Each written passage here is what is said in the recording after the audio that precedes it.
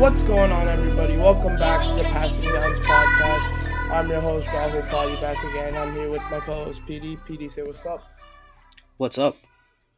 All right, we're back with another episode, and this is gonna be a new sort of episode again. We're gonna start a series, probably gonna be one of our longer series that we've done.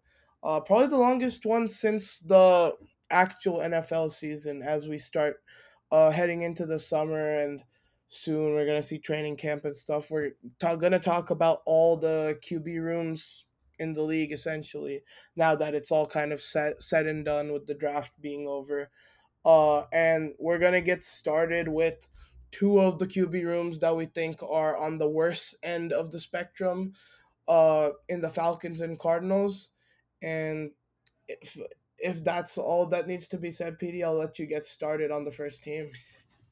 Yeah. So kind of just looking at our thought process here. So basically, what we're doing is we're looking at all of the quarterback uh, rooms or their depth charts, and we're saying if we took the players in this room in a vacuum, which quarterback room would add the most value? That's kind of what we're thinking. Yep, pretty much. And as you could guess, the best quarterbacks will be exponentially better as you go up and up the scale. And the two teams today, obviously, they don't really have strong starting quarterbacks and or proven commodities at that position, which is why they're ranked so low. Um, and kind of as we go up and up the scale, it'll become more and more of an emphasis on the starters. But as you're at the lower end of the spectrum, you kind of have to split hairs with these depth guys. And we ended up with our last place team being the Atlanta Falcons.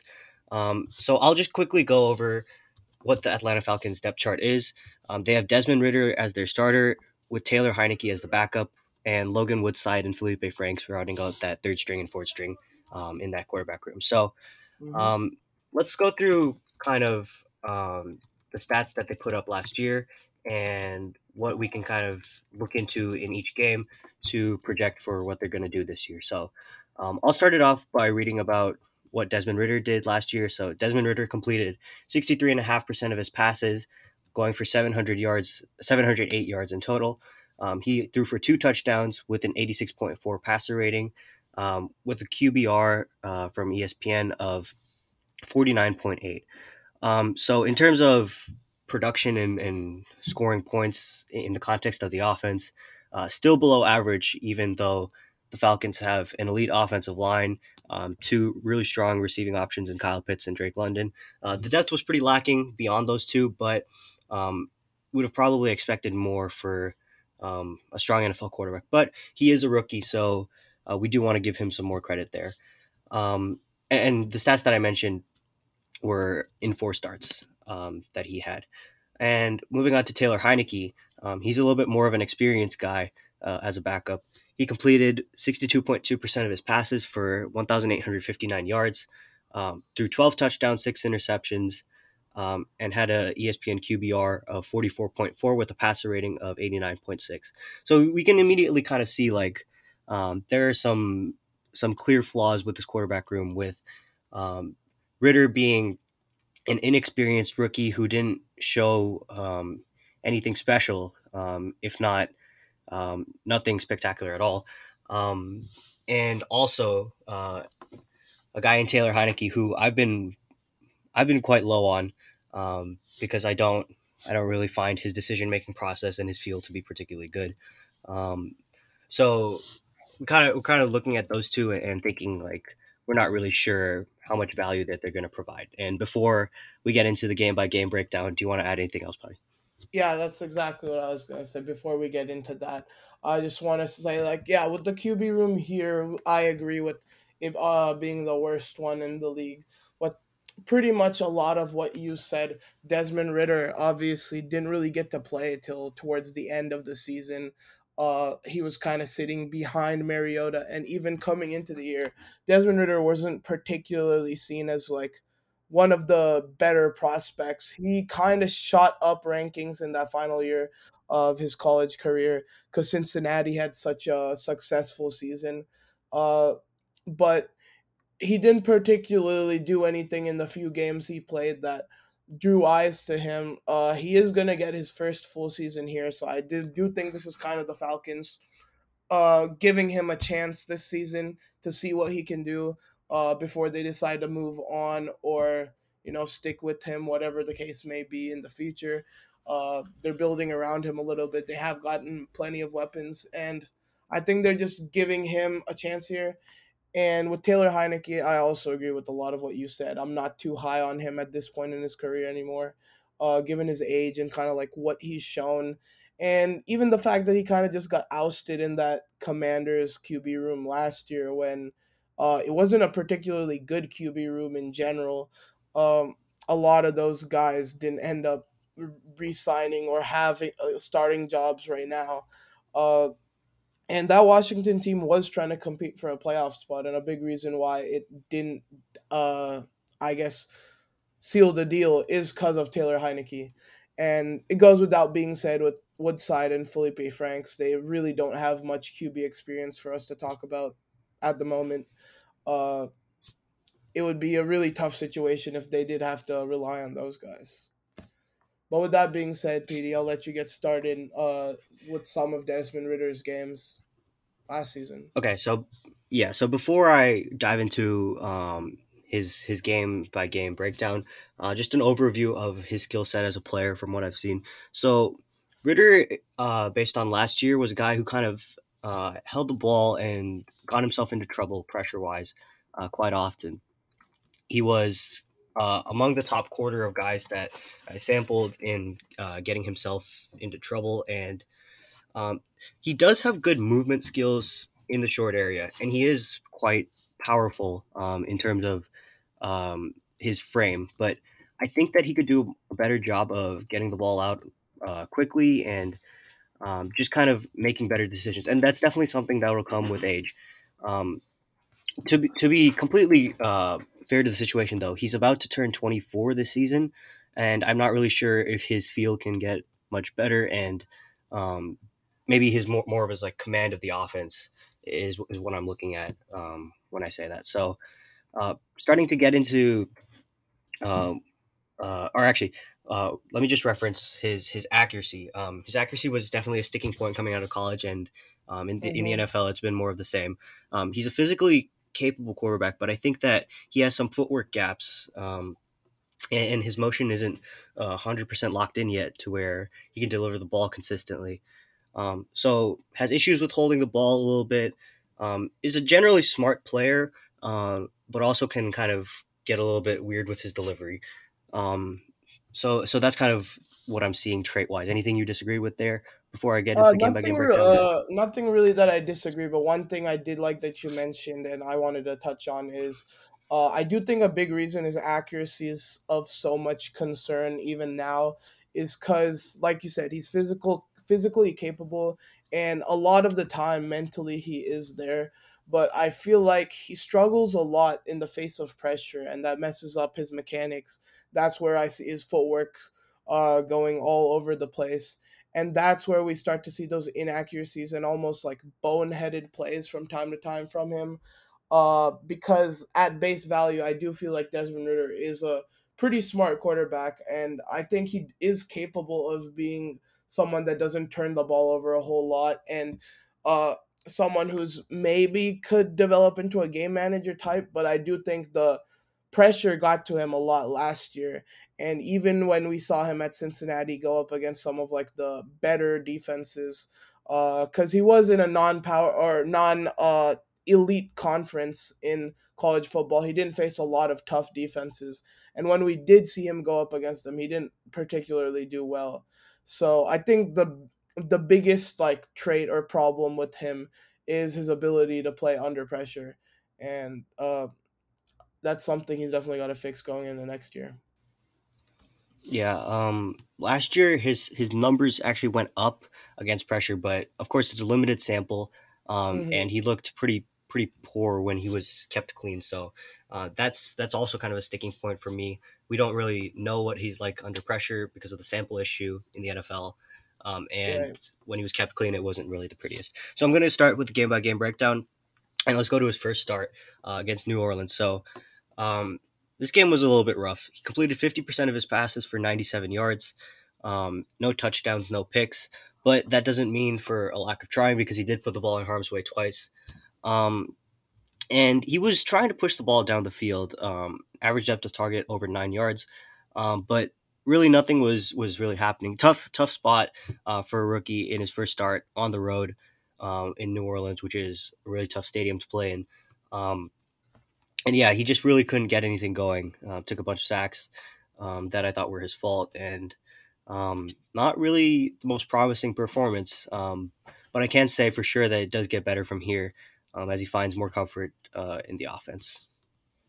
Yeah, not much more I can say about that one. Definitely a very tough spot for him, like you said, on the road in New Orleans. Not only is that a tough spot, but this was down the stretch of the season where uh the Falcons were kind of out of it, but regardless, this being a divisional matchup, it's always going to matter. And he kind of just got thrown in there in a tough spot. And I agree. He wasn't really able to get much going. He did try to attack downfield, but he had absolutely no success trying to connect going anywhere more than like 10 yards outside of the line of scrimmage.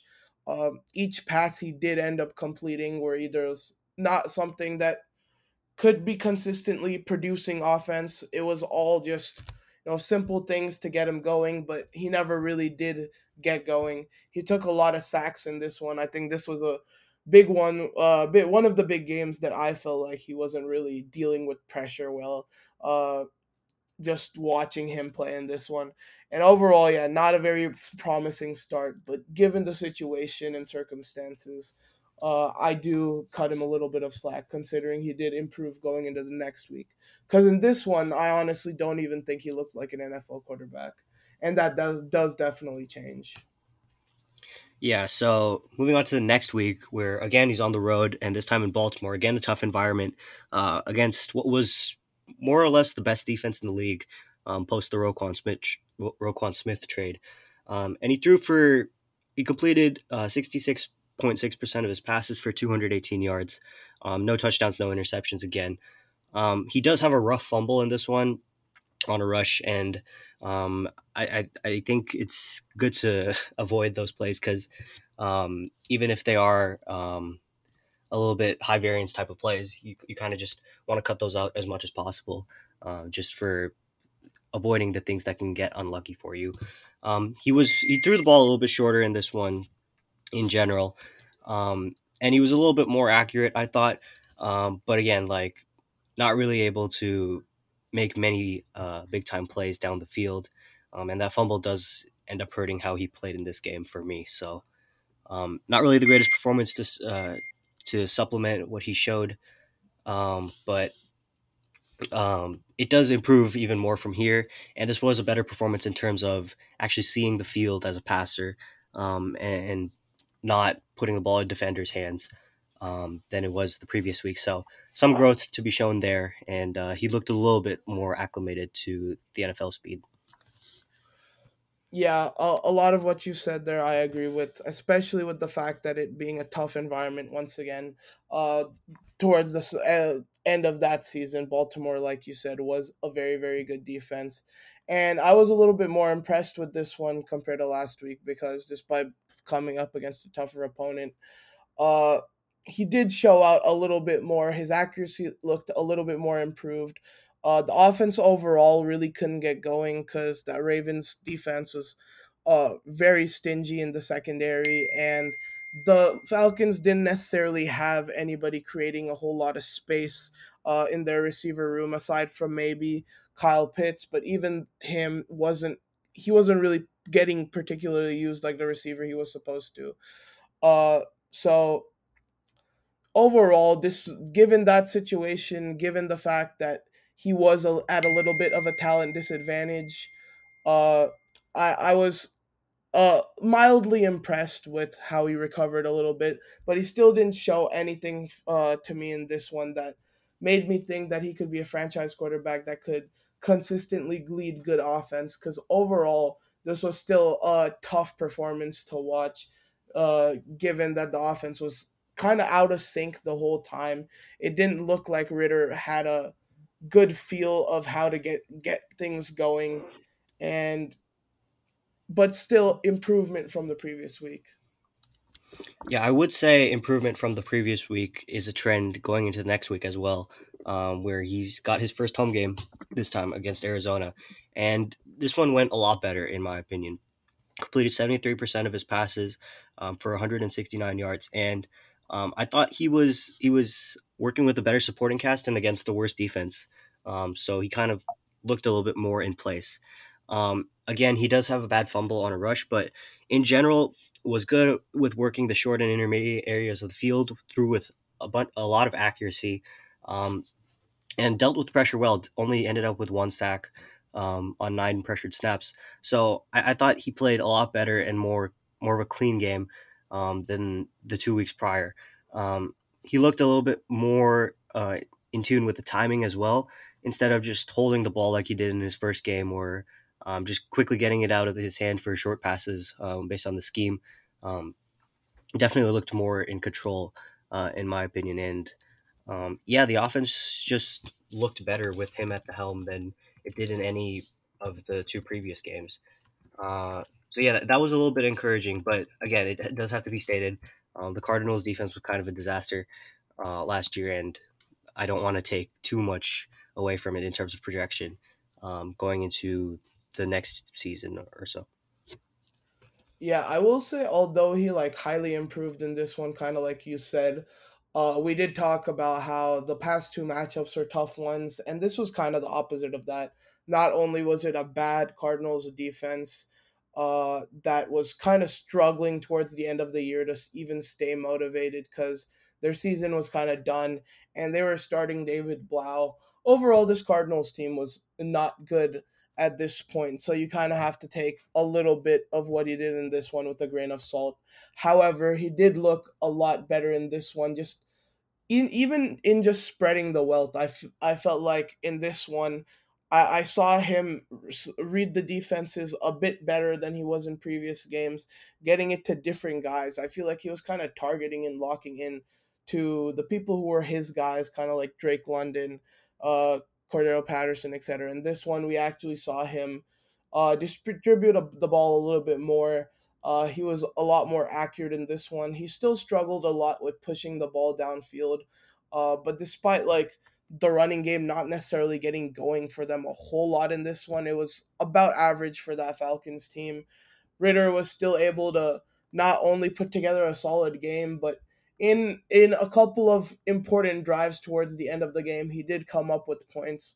Granted, it wasn't like a game-winning touchdown drive or anything, but with time ending, he did lead his team downfield, got them a pretty easy field goal, and yeah, that was a good game for me to see from him because we hadn't really seen Ritter go out and win a game. Not that that's something that is the most important thing for him to do, but seeing him have a clutch drive like that is definitely uh it's definitely a positive sign, and it shows that he can complete games like that and actually consistently lead offense for the first time. Yeah, so that is something that I thought about in terms of the kind of growth and the trajectory that he was on, and it does get better in the final week of the season against Tampa. Now, there's some important context for this game, and is that Tampa was playing their backups for a significant portion of this game on defense. And so he was going against very weak competition. But this was his best game of the season by far, in my opinion. He threw for 224 yards and 2 touchdowns on 63.3% completion, with a couple of awesome explosive plays down the field, and he was pushing the ball down the field pretty aggressively overall, with an average depth of target over 12. Only took 2 sacks with a number of different pressures that he had to deal with, and had a 108 passer rating. So yeah, I was very impressed with his performance. Even given the context, he played a pretty strong game. Didn't really put the ball in harm's way at all. So um, he finally looked like he was acclimating to the speed of the NFL fully. Um, and if that's the quarterback that we see next year, they're not going to finish 32nd. I can just tell you that. But again, the context is that it was against mostly backups, and yeah, we need to see more than what we saw there.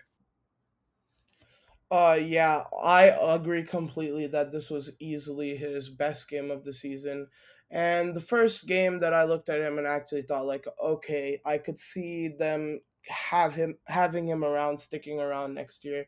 And like PD said, this wasn't necessarily a competitive matchup for the opponent with being the Bucks, because I think the division was wrapped up at this point, being how bad the NFC South was, and Tampa was kind of just content with riding the game out, letting the Falcons do their thing and get to the playoffs, focus on that. Uh, and that granted it wasn't the best competition. However, we did finally get to see Ritter going. We finally got to see him attack downfield. Drake London is obviously going to be a huge guy for him going into next year, especially with that deep game. That's what Drake London is good at, and we finally saw a monster game for London while he's playing under Ritter. And you always love to see that. That connection is going to be their connection for the future. And not only that, much like last game, we saw him spread the wealth as well. He threw both of his touchdown passes to guys who weren't necessarily top weapons on that Atlanta offense, which kind of just goes, even though they were short passes and they were pretty much open, both of them, it does go to show that he's getting better at just dissecting the defense and getting it to whoever's open. I'm excited to see him with even more talent, because a lot of what happened in the last two games in terms of him kind of improving was because of how bad the Cardinals and Tampa defense was. He had a lot more open looks in these past two games than he did in those first two. But overall, it was definitely a promising game to finish off on, and hopefully he does continue like this going into Yeah, next year. yeah, it would be really cool to see him play like this going into next year. So that'll wrap up Desmond Ritter. He projects to be the starter for a majority of the games.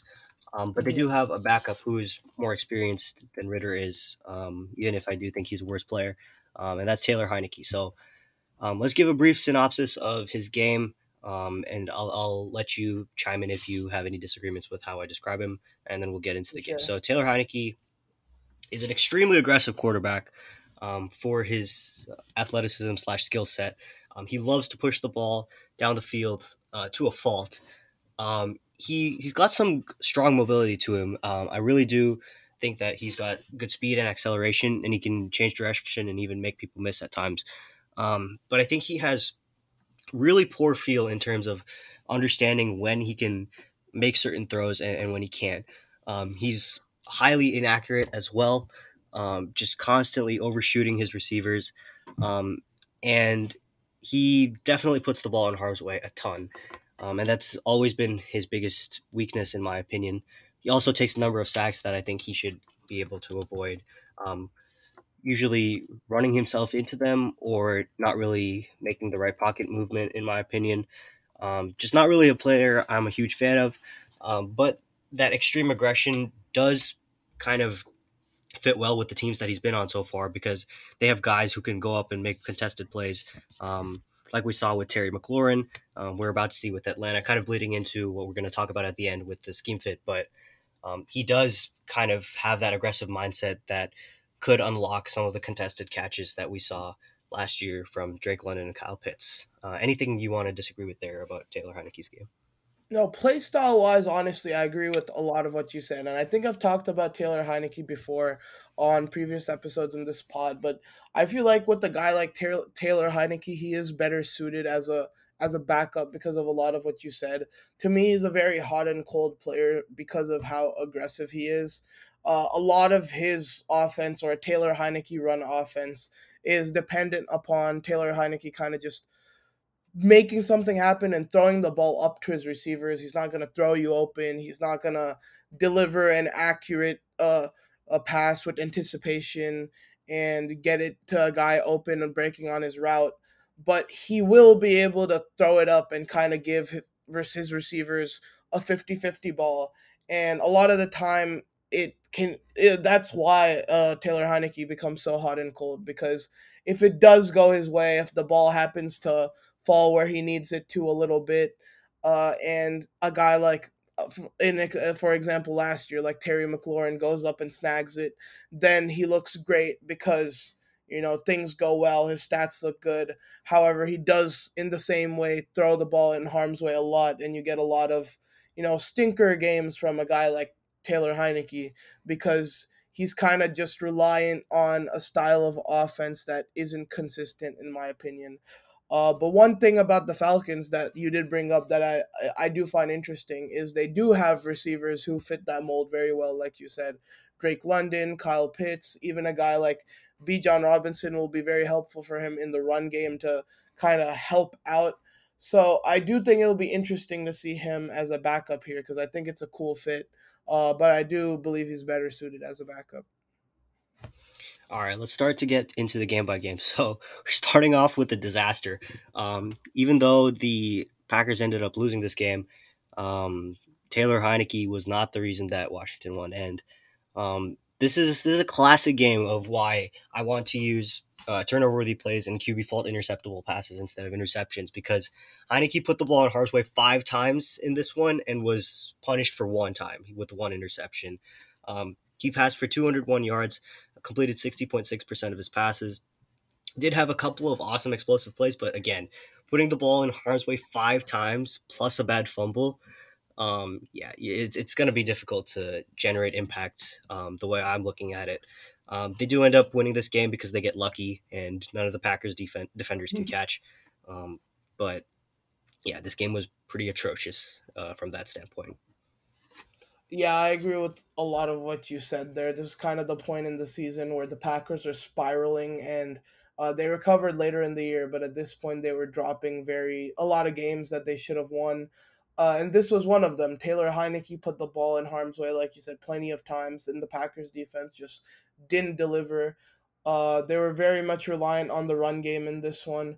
They had a couple of guys who, picked up a good amount of yards, made the offense a lot easier to run for Heineke, despite him being pretty inaccurate in this one.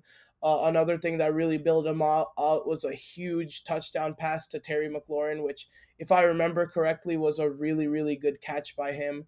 It was also a pretty solid throw by Heineke to get it there, but definitely more of an impressive catch. Very contested catch as well, and I think that made his day look a lot better than it would have without it. Uh, Overall, he kind of got away with one here, but this is kind of that hot and cold play I was talking about with Heineke. I mean, things went his way a little bit, and that's why things ended up going well for the Commanders. But we'll see in later games in this season. That wasn't necessarily the case. Yeah, it's kind of crazy for me how Heineke is one of the most interception prone guys in the league, and I would still describe him as one of the luckiest guys in the league. So Mm-hmm. it kind of gives you some context for how horrible he is at avoiding putting the ball in the defender's chest. Moving on to the next game, this one they go to Indy against a rapidly declining team, and while Heineke does play better this week than the last week, it was still pretty rough. Put the ball in harm's way a couple of times. Wasn't really pushing the ball down the field too much. Took a couple of sacks that I thought were kind of bad, and was generally holding the ball quite a bit. Just really wasn't able to um, do much in terms of generating explosive plays on his own. Um, he did pass for 279 yards on 74.2% completion, but that interception was his fault, and another one as well. So yeah, kind of still a rough day for me in my opinion for Heineke. Yeah, this was one of those games where you just saw Taylor Heineke kind of just unleash that dog in him that everyone wants to talk about, and go out and win this game despite a pretty lackluster performance for most of the game. I mean, the first 3 quarters of the game, they really could not get the offense going whatsoever. From what I remember, there was only one drive that really went well for them, and it was mainly because they had a couple of good run plays there. And that got them downfield and got them that score.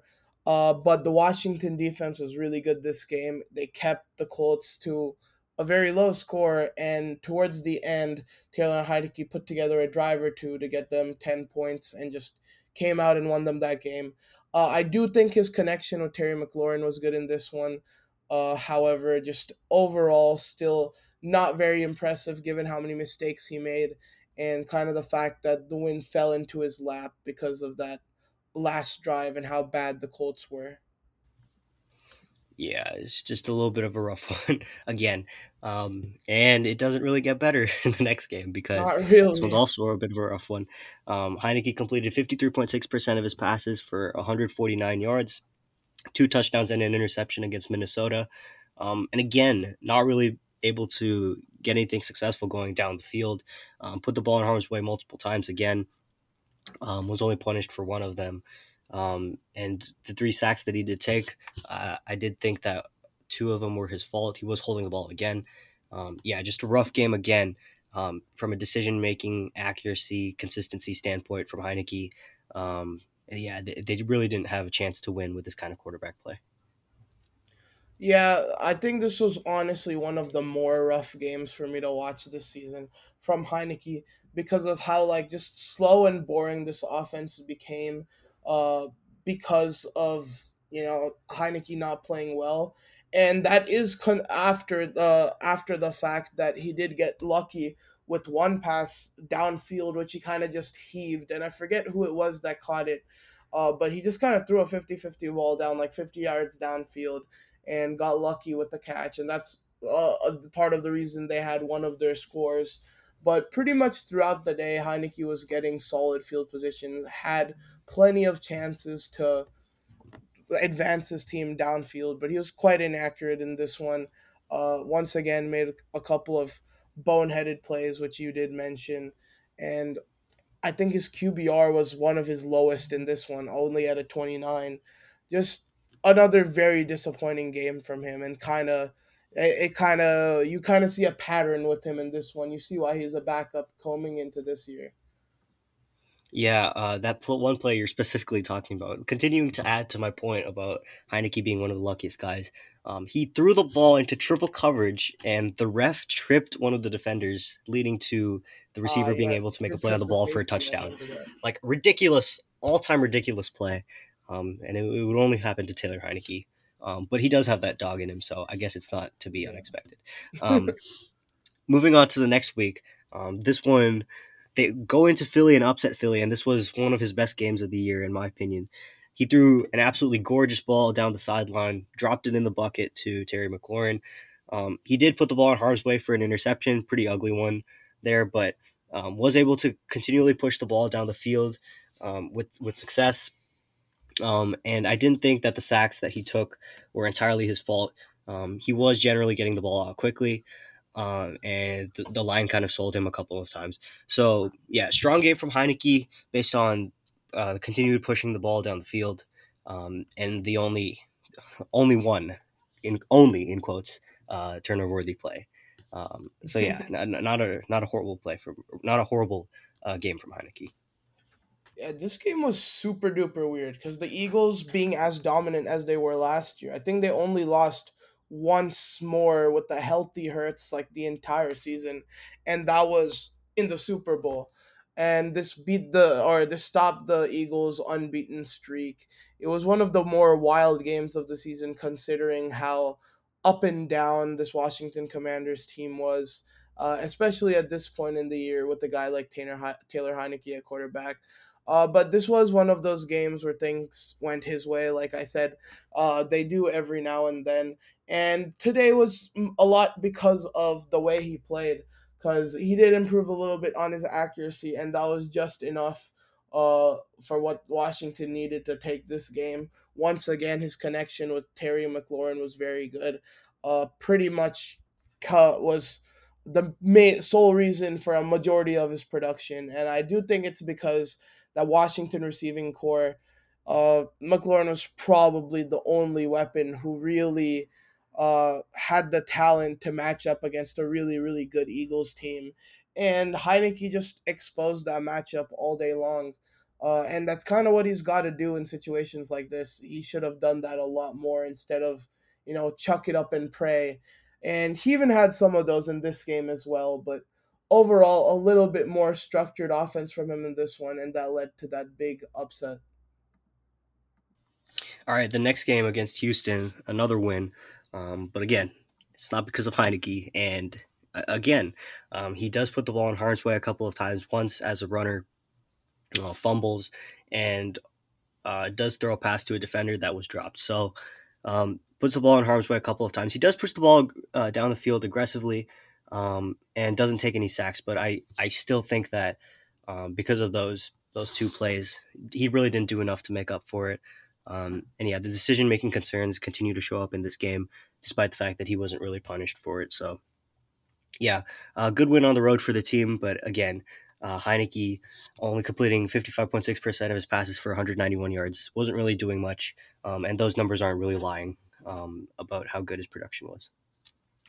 Yeah, this Texans team was pretty much the worst team in the league for a majority of this season, and this was definitely part of the time when they were terrible, and they had absolutely nothing going on, and that's why this Washington team was so successful.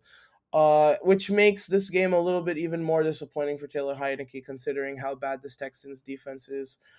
He went back to his inaccurate ways, and this was, I think, one of his worst performances in general because of how inaccurate he was against a very bad team. Against this team, I felt like his receivers were open all day, and they could have had a lot more success in this one, much like many other teams do. But a lot of drives were squandered because Heineke was just not putting the ball in the right place. He wasn't really finding anyone. A lot of his production came from like short passes and screens where his weapons were doing the majority of the work. Not very impressive performance for me. All right, let's move on to the next game. This one against his current team in the Atlanta Falcons at home. And I thought he played kind of average in this one. He did put the ball in harm's way once, but kind of did make up for it with some accurate down the field passes. Um, there was a drop in this game that kind of hurts his stats a little bit. Completed 60.9% of his passes for 138 yards with two touchdowns and the one interception, which was his fault again. But yeah, I think that the fact that the run game was supporting him like this and he kind of just took what was there to be had, that kind of stuff really did help him. And that's kind of like a foreshadowing for what I think he could look like if he's forced to play for the Falcons, where they will run the ball a lot, and he's just going to be asked to take what's there and chuck the ball up a little bit to London and Pitts. So a little bit of a foreshadowing there as well. To me, this honestly was another performance that wasn't particularly impressive, because this Falcons defense, as we were talking about, well, we didn't really around to it, but this Falcons defense was not very good, and I did feel like they had a lot more open pretty much all day, and I feel like Heineke still defaulted to his short game, not really doing too much with the ball in terms of attacking, and we see in games where Heineke is attacking and kind of launching the ball, we do see some success. And in this one, that aggressiveness kind of went away for some reason. Maybe it's because they were playing a inferior opponent and the run game was working, so they didn't really want to, get in the way of that. But I don't think Heineke had much of an impact in this one. I would say he did a good job of keeping the ball at least, but he did give the ball away once in a pretty bad fashion, in my opinion. So overall, nothing really of worth from this game for me. Yeah, I think you do seem to be more volume centric than me when you're evaluating things like, and I think Hmm. it does make some sense. But I do lean a little bit more towards like the efficiency side of things because I Fair think enough. that on great teams, which is the ones that are going to end up winning, you're just going to have to do less by default, and showing that you have Mhm. the ability to crank up the efficiency even if you have less volume is important to me. But anyway, That's moving on fair. to the next game, or the next two games where they kind of play the Giants twice with a bye week in between.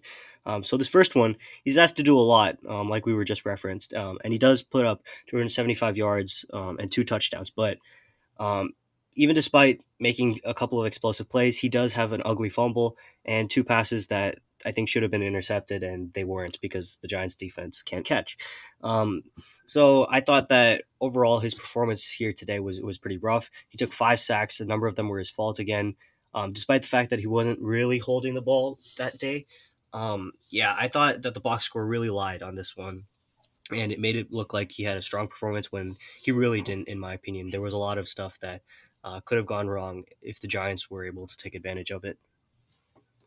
Yeah, this one I have similar thoughts on, because I think I mentioned it with the game earlier in the year. I think this game kind of got skewed once again because Heineke does have an impressive drive to end off the game, which you could say he's got the dog in him. He came back, tied this game up, and he did have one clutch drive there. But I will say for a majority of this game, the second and third quarter, and a lot of the first as well, he kind of disappeared. He kind of went ghost. He didn't really produce much offense there. In that time period, I believe both of those mistakes happened where he did practically give the ball away and just kind of got lucky. That fumble in this one was pretty damn bad. Overall, I just wasn't particularly impressed with him. That overtime period as well, he once again did nothing. It was really just two drives in this game, which accounted for a lot of his stats, as well as Terry McLaurin just being really, really good. A couple of big catches from guys like Curtis Samuel and Jahan Dotson as well. But overall, once again, this was just one of those games where things went Heineke's way a little bit, uh, in this tight divisional matchup against a team that honestly they were competing with to get into the playoffs. They did kind of just have to let him loose and let him do his thing to keep them in contention in this game. And to be fair, he did do that. He did his role. But nonetheless, it still isn't necessarily good quarterback play, and I wasn't very impressed with this one. Yeah, me as well. So moving on to the next Giants game. This time they're at home, and it does not get too much better. Um, So this one, he completes 58.6% of his passes for 249 yards and a touchdown. Does make a couple of explosive plays, but again has a disastrous fumble, and puts the ball in harm's way a couple of times. But again, neither of them were caught. Um, Again, adding to my point about him being lucky, he was pushing the ball down the field really aggressively in this one, and this was a good time to show the thing that you were talking about with him having extremely high variance games. Um, two explosive plays down the field, but two turnover worthy plays plus the fumble, kind of showing his aggressive style of play. And he was holding the ball quite a bit for this one, which led to some of the sacks being his fault as well, for me. So. Again, that kind of exemplified who he is as a player. If you wanted to take a look at a game that um, kind of summarizes him, this would be the one to do it, in my opinion. Yeah, to me, this game was honestly a slightly worse version of the previous one, purely because in the previous one he at least did what I said, in which he did find a way to make plays here and there and will his team to tie it up in the end.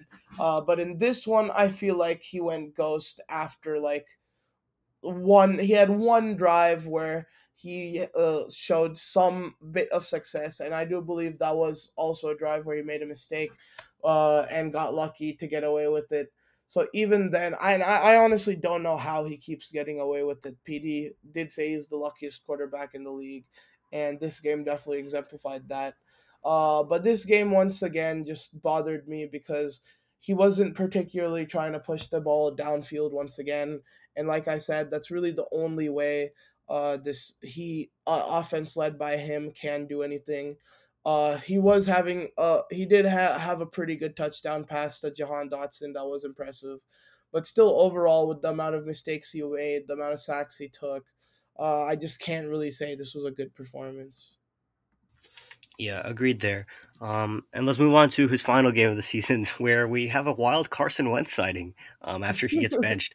So he passes for 72.2% completion for 166 yards. I didn't think he was terrible. because he did make a couple of explosive plays. But man, the turnovers that or the turnover worthy plays that he did put in the air were disgusting, pretty much. Um, Three of them, and he was only punished for one, and he also had an ugly fumble. So at that point, I think Rivera had seen enough and made the decision to bench him. Additionally, a couple of sacks that I thought were both his fault. Just pretty ugly performance. Even though he did make a couple of nice throws, and yeah, subsequently was benched for Carson Wentz and did not play again in the year. So yeah. Yeah, this was 100% my favorite Taylor Heineke game, for obvious reasons as a Niners fan. This was amazing to watch because we absolutely cooked them. I This was a very impressive Niners team and Niners defense, so I guess there is some slack to be given there for Heineke, but overall he was just looking like a mess in this one. Uh, the Niners defense was all over this team, and like PD said, it got to the point where he was getting benched. I think this was kind of the final straw in his career because even though it was a really good team, it still definitely should not have gotten to this point with him. Overall, just unimpressive performance. All right, so that'll wrap up our summary of each of the games that Taylor Heineke started last year. Um, so, kind of the way that we describe these guys, we want to give kind of a range for how well we think they'll play this year, and talk a little bit about how they fit. So, I think we want to go. I want to go for the fit and team supporting cast first because I want to save that the juicy projection for last. So in terms of how Heineke and Ritter both fit with the team, I think Ritter's fit with the Falcons is pretty decent. He is a big, strong quarterback who kind of struggles avoiding pressure, so that can be very much mitigated by the heavy run game and play action scheme that the Falcons run. And he can be somewhat aggressive, taking shots down the field, but I would kind of want him to be more accurate with his passes. Um, but also like Kyle Pitts and Drake London's frames being so large, it can kind of mitigate some of those accuracy concerns a little bit. So I think his fit with the team is good. And moving on to Taylor Heineke, um, like we said, we mentioned it a little bit earlier, but his kind of erratic type of play style does actually fit well with Drake London and Kyle Pitts' physicality and ability to win contested catches down the field. And he will give them opportunities to win down the field. It's just he's not able to uh, have complete control and be safe with the football, and that's just kind of something that doesn't really fly in any offense if you want to be successful. Yeah, with Desmond Ritter, I will say, and we talked about it earlier with him, he's got the physical capabilities, he's got the tools there, he can process defenses, he's a tough guy, he's smart. The problem with him is always going to end up being accuracy, and I think for that reason, this Atlanta team is a very good fit for him. I think they have a lot of players in their receiving core right now that have high catch radiuses, can bail out a guy like Desmond Ritter when he's not necessarily making the most accurate passes. And these guys aren't necessarily route runners as well. Their best guys on this team are kind of guys you can throw the ball up to, and having a young, inaccurate quarterback like Desmond Ritter allows you to, when he's in this situation, it allows him to do stuff like that. Like guys like Drake London, Mac Hollins, Kyle Pitts, I feel like fit that build. And like PD said, this is a very play action, run heavy offense. And with them drafting B. John Robinson, you can only assume that will continue. And Desmond Ritter having that to kind of rely on in his back pocket is also a very good fit for him. I don't necessarily think we'll see a whole lot of success from him, anyways, because I do think the accuracy issues will reign supreme. But if there was a team that could do something with Desmond Ritter, it would be this one. And I think Heineke also fits in very well in this team, for very similar reasons. I mean, I was talking about all season with Taylor Heineke last year. He's a hot and cold player because he's aggressive, and it only works when things go his way.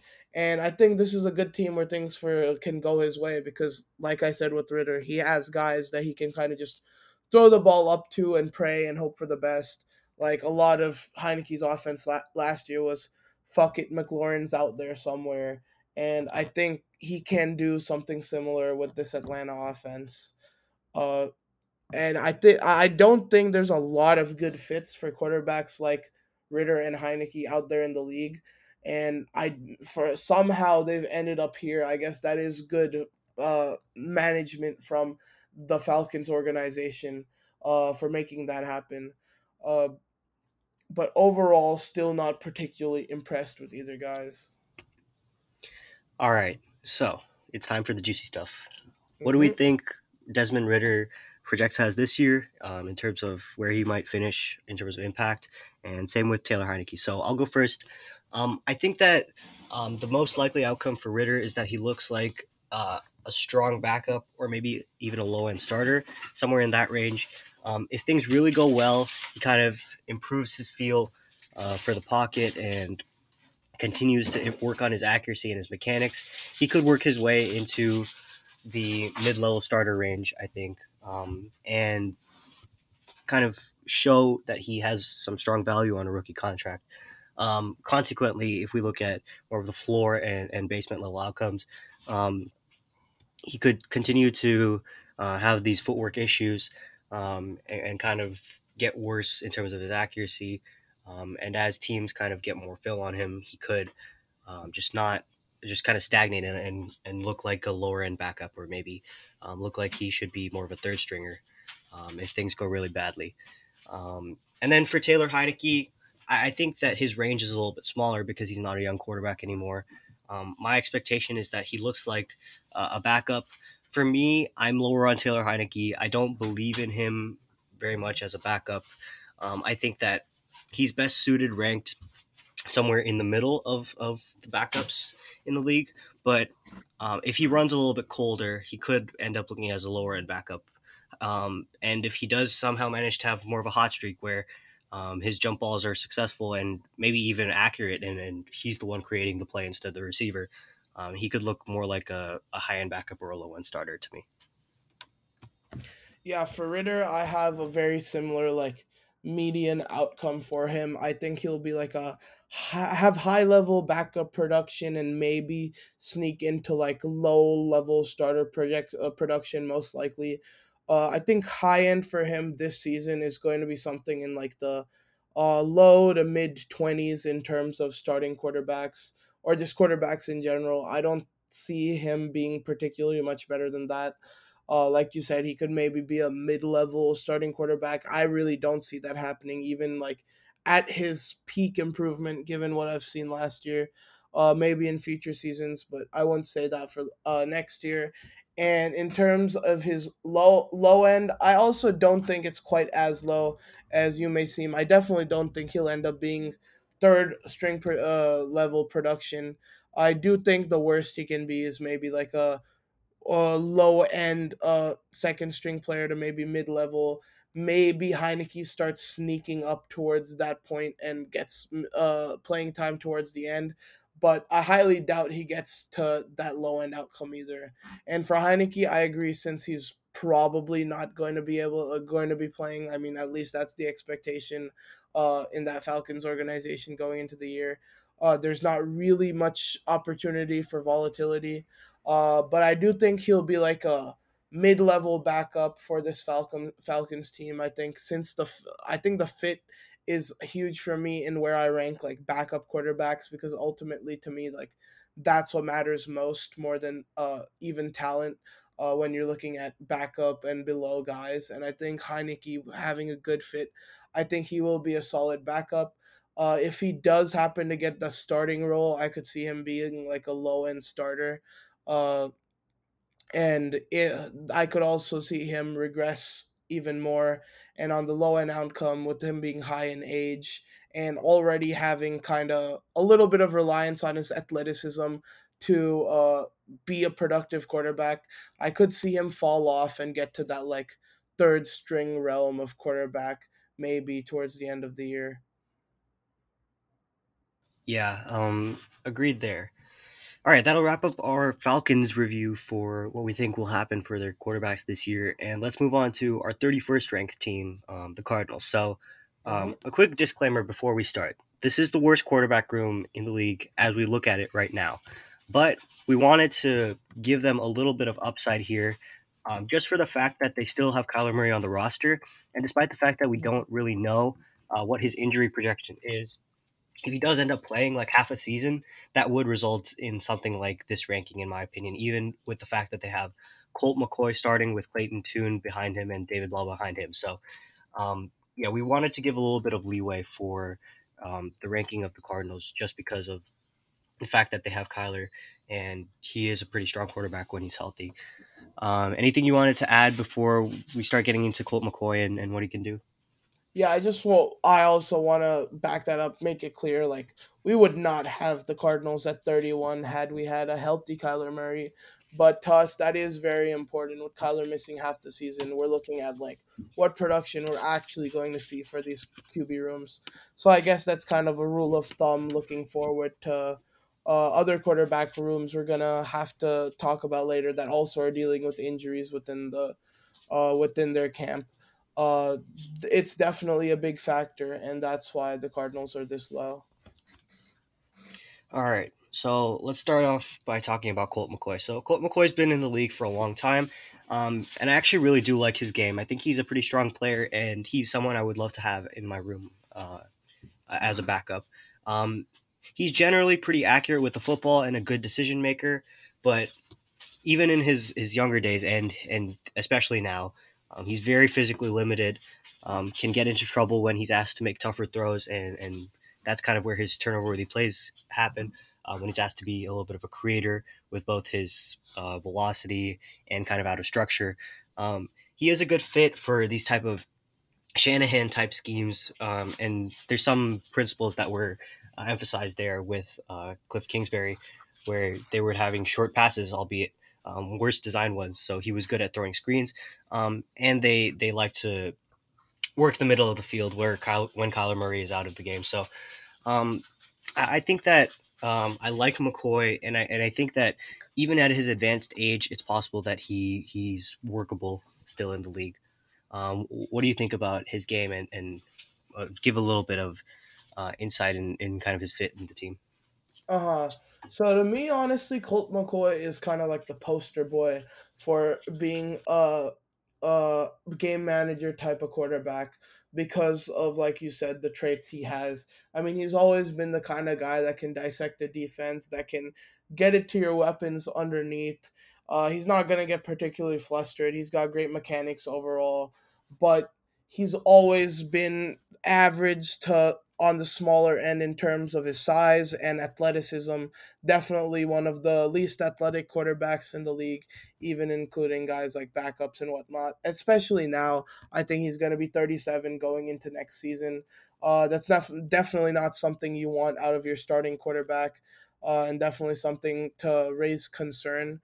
But I do think he can be a capable, just plug and play guy because of the way he plays. I mean, I saw it myself, not this season, but the previous season. I saw him come to San Francisco, play a Niners team with a very good defense. And he didn't really do a whole lot in that game. And when you watch him play, you don't see him making an incredible throw. You don't see him do something that pops off the screen, but he'll hit the guys underneath. He'll make the screen passes on point. And when you have a quarterback like that who does his job, even though like what he does is very limited, and because of his age and lack of athleticism, it could lead to mistakes here and there. You can rely on him to be a smart player, uh, and for the most part, protect the ball.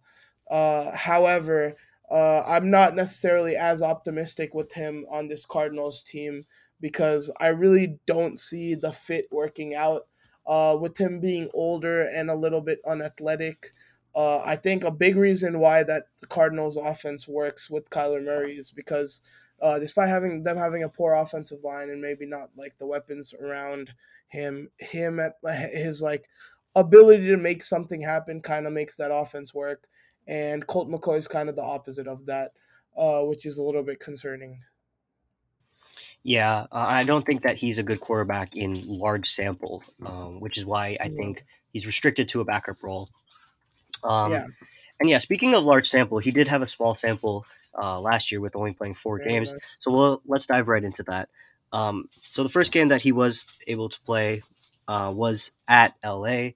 Um, he played a pretty strong game in this one, in my opinion.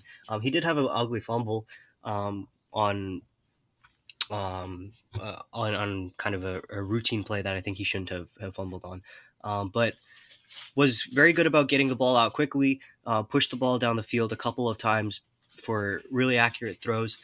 So those were pretty impactful to me. Completed 70.3% of his passes for 238 yards and a touchdown. Um, just a strong game overall from him. What do you think about how he played this? Yeah, I do want to add one thing that this game was kind of a toilet bowl, despite it being the Rams. It was John Wolford led Rams, and overall just a point in the Rams season when they had kind of given up, and so I guess so had the Cardinals even at this point. Maybe both were not very good teams, so he did perform in a very bad game. However, I do think he wasn't necessarily impressive, but he did get the job done in this one. Like I said, he was accurate, even though he wasn't necessarily pushing the ball downfield. He was getting the ball to his guys, and a lot of this Arizona offense is kind of like horizontal, get the ball to your player in space and let them do their thing.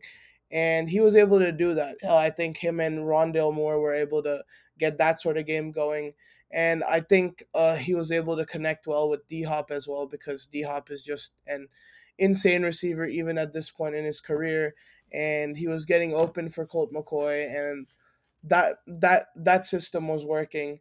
Overall, I was slightly impressed by Colt McCoy in this one, because I don't really expect much from him. And when you do see a game where he didn't really make a mistake, aside from that fumble, that was a routine fumble that he should not have made. But in terms of passing the ball, I didn't really see him put the ball in harm's way too much. And I think when you're a backup quarterback like him coming in, that is the most important thing. Just get the ball to your guys, get the offense continuing, and don't turn it over. And he did that job there, even if it wasn't something madly impressive. He got the job done. All right, so we were talking about Desmond Ritter's trajectory improving throughout the season, and unfortunately for Colt McCoy, like I mentioned, he's a small sample type quarterback. You kind of plug him in and don't let defenses get answers on him, and he got worse as the season went on. And it starts with this game against a really strong Niners defense at home, or at home in quotes, because this one's in Mexico City. Um, yeah, he threw for 70.6% completion for 218 yards, and he was picked off once. That pick wasn't his fault, really, and he was able to put the ball um, pushed the ball down the field one time for an explosive play, but really wasn't able to get anything going in terms of consistent down the field pressure of the defense. They resorted to a very short passing type of game in this one, and he wasn't really able to generate a ton of impact. Took a few sacks that I thought were his fault. He just can't really get out of pressure too much at this age, and you could really see the fact that they don't have Kyler Murray in this one, and it just really hurt the offense to not have that type of mobility out there. Yeah, I'm kind of loving this episode right now, because there's back to back players where or maybe not back to back, but two players in a row we see getting cooked by the Niners defense. And this was just another example of that, very similar to the last one with Heineke, where Colt really couldn't get anything going. And I will say the Niners defense did come out a little bit lazy and lackluster, and Colt McCoy was able to, I guess you could just stat pad a bit early on, which is why box score wise, his day doesn't look quite as bad as it looked on the field. But this game was definitely one of his, probably his worst of the season, in my opinion, at least. He ends up having to be benched towards the latter half of this game, and overall, they weren't able to really get any offense going whatsoever, and it was a lot of because Colt McCoy's lack of ability to do much of anything on the football field anymore. I mean, the defensive line is obviously one of the better ones in the league. They were getting after Colt McCoy, and he wasn't really able to combat that. He wasn't able to shuffle around the pocket, get out of that, or run out of things. And that kind of slowed his game down overall. and that's what Yeah, led I to this didn't. blowout. Yeah, I didn't think this was his worst game of the season. Because I think mainly because we kind of viewed the interception differently. I think his receiver really sold him Mhm. out on the interception, so I didn't think it was his fault on that one. And definitely from like a schematic point of view, they weren't really trying to challenge the Niners down the field, so he didn't really have a chance to make much impact, and he kind of worked with what he had, in my Yeah, opinion. but I do think a lot of that was because they didn't challenge the Niners downfield majorly because Colt McCoy just Yeah, can't. yeah, yeah, They didn't yeah. even I try. get that. Yeah, I do get that. Um, Yeah. So let's move on to the New England game in Week 14. So Kyler Murray goes down early in the game. One of his first plays of the game, tears his ACL, and Colt is inserted, and he has to make a number of plays. Um, he just they just continually relied on him in this one because of the way the game script was, and he didn't play horrible, but there was an ugly fumble in there for him that I thought really cost them, um, or it cost him specifically, in terms of grading standpoint from me. The interception I didn't think was his fault again, but yeah, just kind of didn't really generate much impact because of the way that he's playing. He had a couple of passes where he pushed the ball down the field, and that's helping his average depth of target. But just really not a great game from him. He was under a ton of pressure, took 6 sacks. A number of them were his fault because he couldn't really get out of the way. But I do think that the Cardinals' O line did get dominated in this one as well. So some culpability falls on their shoulders as well. But just like not really a very impactful game from Colt McCoy at all. Yeah, I will say this is a tough situation for Colt McCoy to come into. Obviously, he hasn't played for a while. The last matchup was like mid-season, and here we're getting towards the end of it when he plays again. And obviously, unfortunate that Kyler Murray goes down. Colt is thrown in there, so I'll cut him a little bit of slack. But once again, he looked lackluster in my opinion. I mean, this was another situation where I felt like the Cardinals' offense was extremely limited because of what Colt McCoy can't do. And a lot of that was to do with that pressure there. Granted, that Arizona offensive line is very bad. I agree. And that's something I was mentioning earlier with Colt. That's just why I think this is a poor fit. I think with them being unable to block and Colt McCoy being unable to move, it just leads to nothing really going on offensively. Like pretty much throughout this game, we were just getting a sequences of failed offensive drives because they couldn't really get going. The Cardinals had nothing to rely on because I mean, they weren't really able to pass the ball more than 5 to 10 yards downfield at a time.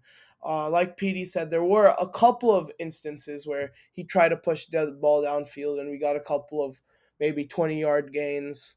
But overall, it wasn't something that we consistently saw, and that's why this was such a lackluster performance.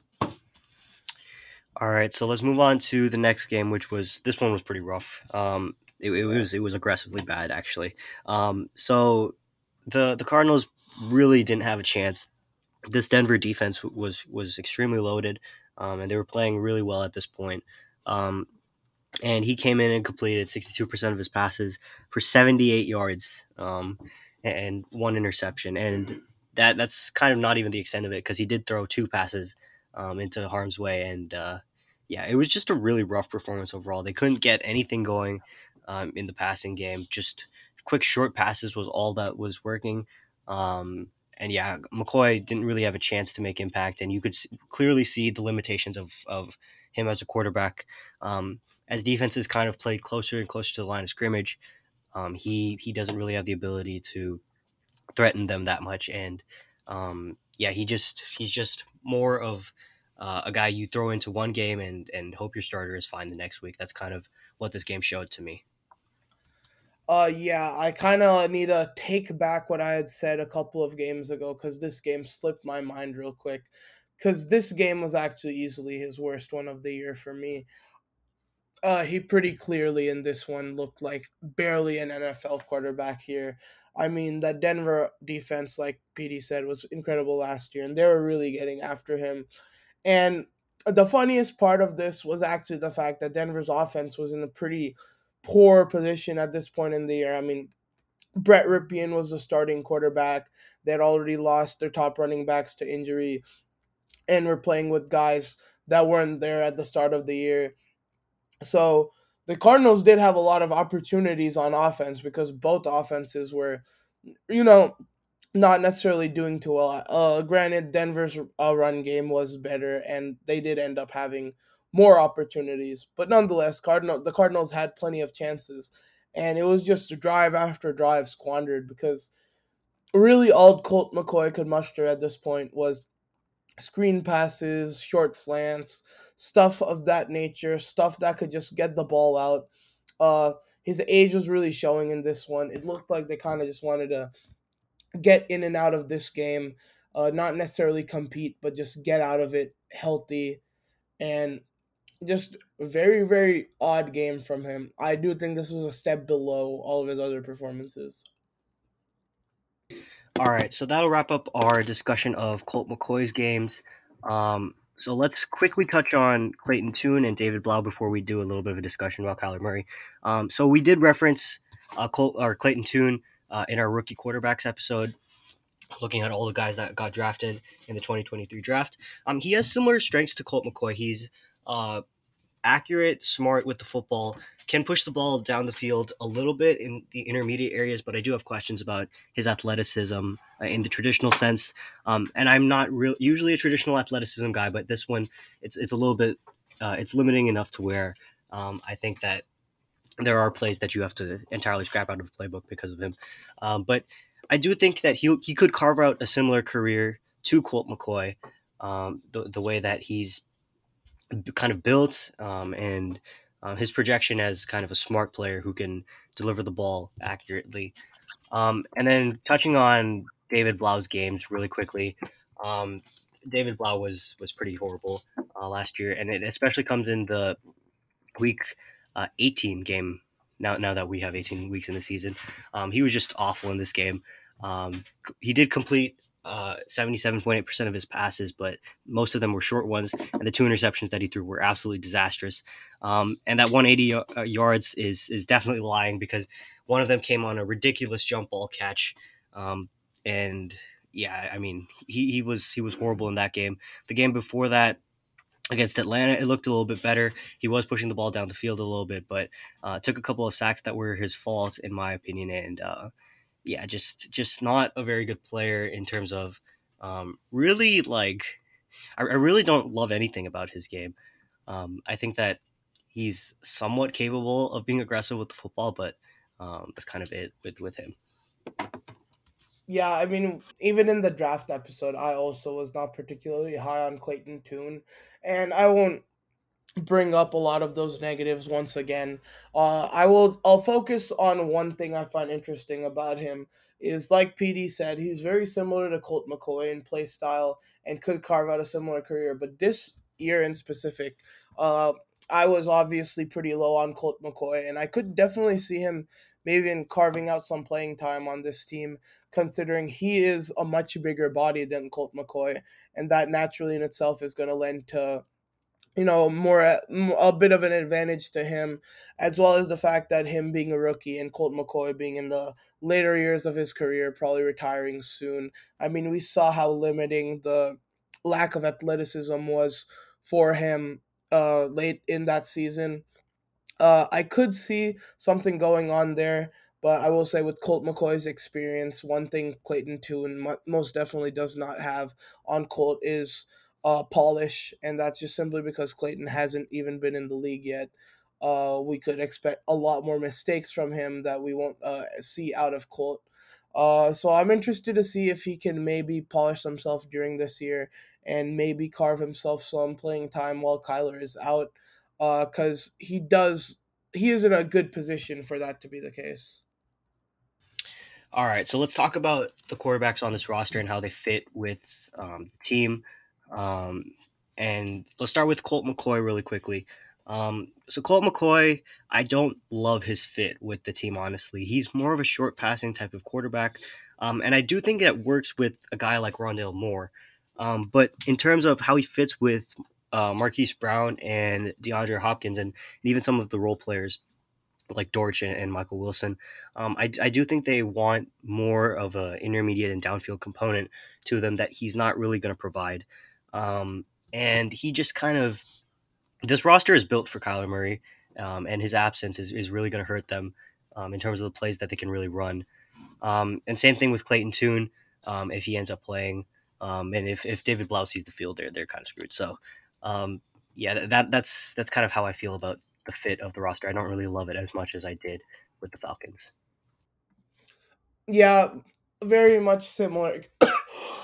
Similar case for me because I mean I kind of already said it. I jumped the gun a little bit, but I think a lot of the reason this Cardinals offense works is because of Kyler Murray's skill set. And both Colt McCoy and Clayton Tune are kind of, or not kind of, they're completely opposite quarterbacks to Kyler Murray. And I really don't see how that's going to fit. Both Colt McCoy and Clayton Tune are very stiff and unathletic quarterbacks. And with being all under pressure all the time and being in an offense that's reliant on a lot of movement and a lot of playmaking, I just don't really see how it's going to work out with those two. I think receivers like Marquise Brown, Rondale Moore, even guys like Pascal Dorsch, a lot of that wide receiver core is speed type of receivers, guys that'll move around a lot around the formation, and uh, they can be a part of an unconventional offense that is led by Kyler Murray. And when you see guys like Colt McCoy, Clayton Tune, you want more of a traditional offense. And I just think their skill sets completely clash. And I just don't see this working out at all for the Cardinals until Kyler returns. All right, speaking of Kyler's return, let's talk about it. So Yep. Kyler Murray tore his ACL in November of last year. It was pretty late in the year, so that was kind of a concern, and it led to some discussion around the timeline of the Cardinals. And there's even been discussion of whether they might move on from Kyler Murray after this year because of the strength of the quarterback class next year. So right now, from all the reports, he does project to return mid-season. And just to kind of give a quick recap of his game, um, he's a strong underneath quick passer, but does struggle with vision in the middle of the field. And his strength is a concern. And he kind of bails from the pocket early. He has a really powerful arm, is very mobile. We'll see how that looks immediately after he comes back from the injury. But he kind of uses his mobility and his arm talent to make explosive plays out of structure. And his counter is with the screen passes and the short passing. He does have some gaps with his vision and could be a little bit of a better processor in my opinion. But that's kind of how he operates as a player. And yeah, if he plays for half of a season with what we project as initially kind of poorer play with a still developing roster, and he kind of at towards the end of the season looks more like his normal self when he's healthy, which is like pushing a Pro Bowl level player. The Cardinals could rank in the mid to low 20s with that type of half season impact, but the fact that we don't know Mhm. is why they're ranked so low, but they do have upside for a better ranking than where they're ranked here. Yeah, like we mentioned before with the disclaimer to even start, I mean, this is completely dependent on Kyler's injury, how he returns from it. And speaking of that, the way I think he's going to return, I think it'll be interesting how he recovers from an injury like an ACL.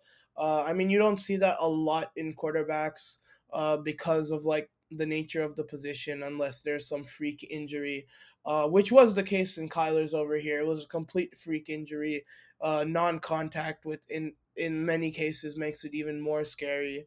So to me, my biggest concern coming back, obviously, Kyler's a very small guy. He's like 5'9", 5'10", just above 200 pounds. He was heavily reliant on the fact that he was an incredible rusher, and that added a lot of his impact. And I'm not saying he's a bad passer. He is obviously a great pocket passer as well. But with a guy of his stature, someone who has to go down every time there's a defensive lineman around and just kind of give up a free sack, uh, because of how small he is, someone who may not necessarily be able to throw like intermediate passes because of lack of vision. You do really want to see that explosiveness and that athleticism that we've always seen out of Kyler. So the biggest question mark is how is that going to return uh, off this torn ACL? And we've seen kind of both ends of the spectrum with a lot of different players in recent years. I mean, we have gotten to the point where there are people who return from ACL injuries and are just completely the same player. And Kyler is young enough to where that may end up happening. However, there is a chance that that isn't the case, and he has already been kind of declining in terms of athleticism and speed because he chose to bulk up, which I do agree is a smarter decision. But if this kind of slows that down even more, we're looking at a Kyler Murray that may not be as effective, kind of going into the end stages of his like rookie contract period. Uh, he's gonna need to. The Cardinals are gonna have to decide if they're gonna commit to him long term or maybe move on from him. And I think it's gonna be kind of a weird second half of the season, him figuring out how to return, especially because I mean, given Colt McCoy and Clayton Tune, we kind of know this Cardinal season is going to be a waste. I don't see them being able to keep up winning with how bad their defense is and how bad their offense is going to project to be for that first half of the season. So I'm most first and foremost very curious to see how Kyler recovers from the injury and what that team is even going to look like. But moving on from that injury and just in terms of his fit with the team, uh, I've kind of always said that he's gonna need more help, especially in that offensive line front, in order for them to be successful. And I'll be honest, I feel like the Cardinals have not provided that just yet, and I think that's part of the reason they're in this kind of a mess right now, and they still haven't really fixed that. In terms of a receiver, he does have like DeAndre Hopkins, who we've already seen him have a lot of success with. But I do think that Marquise Brown trade they made was disappointing last year, and overall they don't have a lot of talent there. Uh, and that running back room, it's been kind of mid for a while, and they didn't really look to improve it. Uh, so fit wise, I think Kyler Murray's fit with a lot of these players is cool, but I just don't think there's enough to level of talent to support Kyler Murray. Yeah, I don't want to get too much into a summary of his season because we don't know how much he's going to Yeah, play, and uh, talking about him too much would be a little bit of a waste. But I do want to reference this point from last year. So I've seen a little bit of stuff last year, or like YouTube videos and such about how he needs to improve his play because he's reliant on DeAndre Hopkins and stuff. But I think that um, the thing is the suspension of Hopkins was like an absolute killer to their wide receiver room. They were rolling out there with Marquise Brown, who's a decent wide receiver too. But AJ Green, I thought at this point was honestly a negative player, meaning he actually hurt the team by playing snaps. And Rondale Moore hasn't really developed too much. They were at times playing Greg Dortch and Andre Bocellia, who I'm not even sure would make rosters on other teams. And when DeAndre Hopkins did come back, Marquise Brown went down. So that just immediately swapped one wide receiver two type player for maybe a higher end wide receiver two if you're more confident on him. But I do see some signs with regression with Hopkins. Um, so they were faced with the same problem, and with wide receiver being more of like a weak link system, the fact that they were putting out two weak links and one strong one, that just gave Kyler kind of no chance. And it's a direct contrast from what 2021 looked like, where they had Christian Kirk, and Christian Kirk, while not being the greatest player ever, like he's still a very strong receiver. And AJ Green was kind of above average before falling off a cliff this year and becoming a bad player. So putting Hopkins, Green, and Kirk on the field together was a strong receiving combo for Kyler, and it's just the depth just totally eroded last year, which is kind of an explanatory variable for his performance, in my opinion. And you addressed how they've looked into the offensive line. I think Humphreys, Paris Johnson, who they just drafted, and Kelvin Beachum are solid players. I'm a little less sold on Will Hernandez, and they don't really have a strong center at all right now. So the interior is still a work in progress. I think he does fit very well with the receivers. Hopkins and him have developed chemistry on back shoulders and down the field passes. And Marquise Brown is a really strong receiver in terms of having speed to go deep and taking screen passes for yards after catch. So yeah, that's a good fit there. Rondale Moore as well in terms of that screen pass ability. He's a good fit there. So they've constructed this roster well around Kyler Murray's skill set, but the interior of the offensive line does need work. Um, yeah, that's kind of my thoughts on Kyler Murray. So let's get into projecting their outcomes for this year for Colt McCoy and Kyler Murray, pretty much. So, what are your thoughts on Colt McCoy, and then maybe drop a little bit about Kyler Murray because there's a lot of uncertainty there. Okay. But yeah, Yeah, so for Colt McCoy, I think my projections, well, may or may not be, but mine are pretty low. I would probably project him to be a production in terms of his medium projection. I think he'll be like a mid level backup to probably low level backup level player, and I could see a low end him being like a third string to maybe out of the league type, depending on how he ages and how much that is affecting him. And I think his high end, he ends up being like a serviceable starter in the sense that he is a one of the worst, maybe 30, 31, 32. I could see him being in that range if things really go his way.